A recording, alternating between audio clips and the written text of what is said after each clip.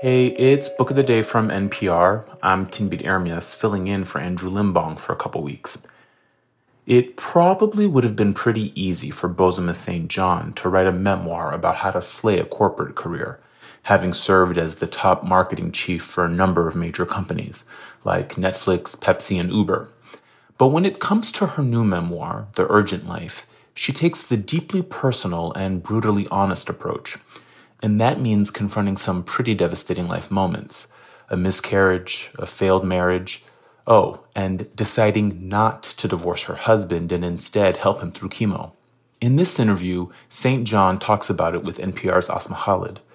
She says she collected a lot of anger at her partner, God, and even herself. And in the process of understanding that anger, learned a lot about herself. This message comes from NPR sponsor Hulu. Don't miss the new docuseries Black Twitter, A People's History from Onyx Collective and Hulu. Directed by Prentice Penny, executive producer of Insecure, Black Twitter, A People's History tells the story of how Black voices found a new home online and blossomed into a force for change while laying down some hilarious tweets along the way. From the memes to the movements, see how this powerful community shapes culture, society, and politics. Black Twitter, A People's History is now streaming on Hulu. Bozoma Saint John has navigated a high-flying corporate career, a Black woman who held top marketing positions at Netflix, Pepsi, and other major companies.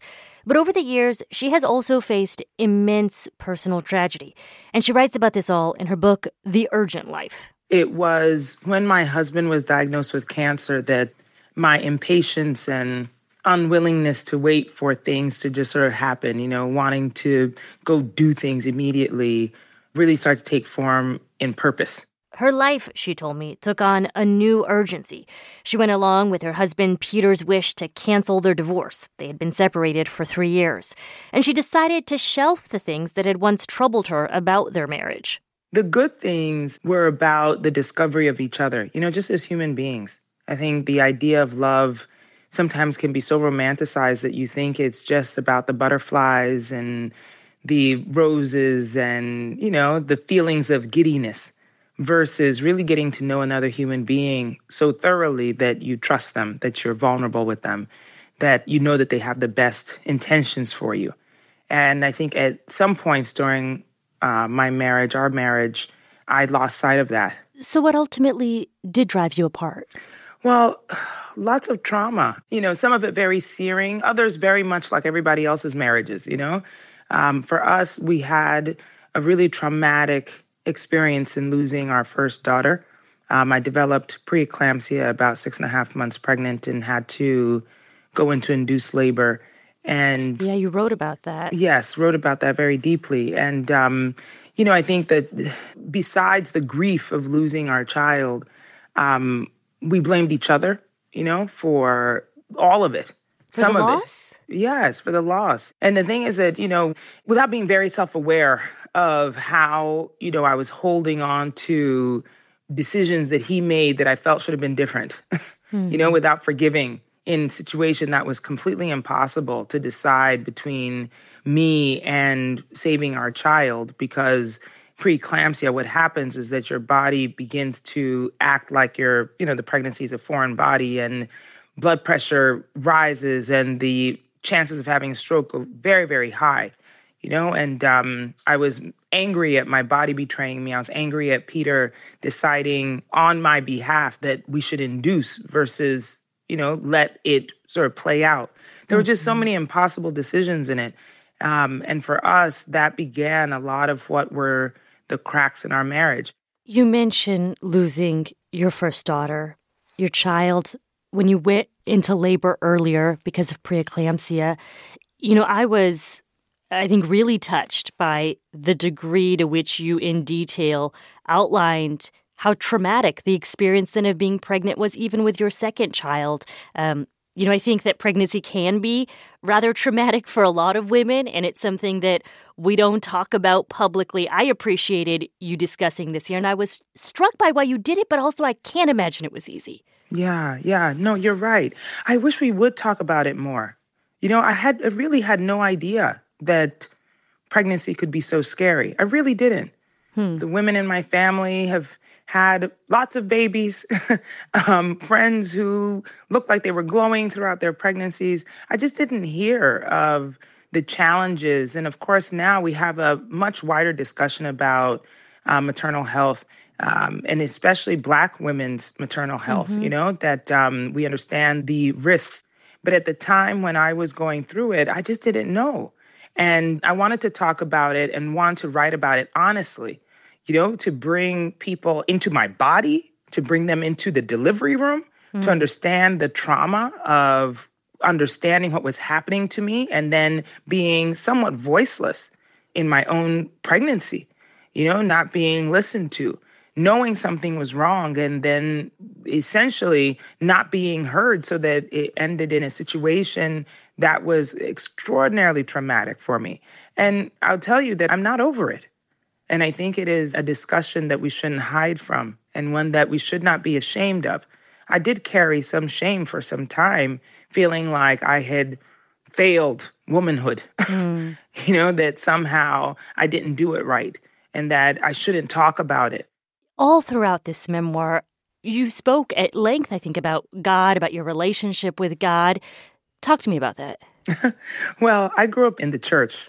My parents were both Christians. They served in the church many times. But as an adult, I had to find my own relationship with God. God is supposed to be this all-knowing being, who does no wrong. But I found myself in a very complicated situation where I was praying for healing for my husband, begging God to save his life. And God didn't do that. And I was angry. And I thought, how dare you? How dare you? Peter was such a devout Catholic. And I thought, God, how could you fail him? How could you let him die when he begged you for his life? And my relationship with God has changed somewhat in that I don't believe that there is no questioning God or being angry or any of those things. And I think for me, it's made God more tangible, made my faith that much stronger in understanding that even when I ask for whatever it is I ask for, that it is not my doing which is going to deliver it. And perhaps I don't know what the best thing is. And I can't say as I sit here today that I think Peter's death was part of a good, great plan. I have questions for God at the end. I do. I will challenge that decision. But I do appreciate the fact that in my life now, I'm much more at peace with knowing that horrible things may happen, but I will still survive and I will still thrive in spite of it. So my prayer has changed. My prayer is no longer demanding of healing or demanding of this next job or demanding of put me on this path. It is not that. My prayer is for peace. It is for comfort. It's for joy.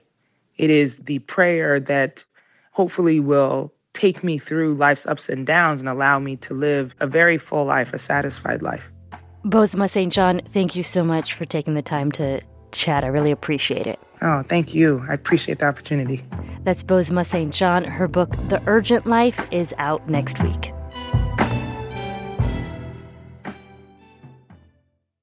This message comes from NPR sponsor Vuori, a new perspective on performance apparel. Clothing designed with premium fabrics, built to move in, styled for life. For 20% off your first purchase, go to vuori.com/NPR. This message comes from NPR sponsor Rosetta Stone, an expert in language learning for 30 years. Right now, NPR listeners can get Rosetta Stone's lifetime membership to 25 different languages for 50% off. Learn more at rosettastone.com/NPR. What does it mean to be Black in America? In NPR's Black Stories, Black Truths, a collection of stories as varied, nuanced, and dynamic as Black experiences, you'll hear it means everything. Search NPR Black Stories, Black Truths wherever you get your podcasts.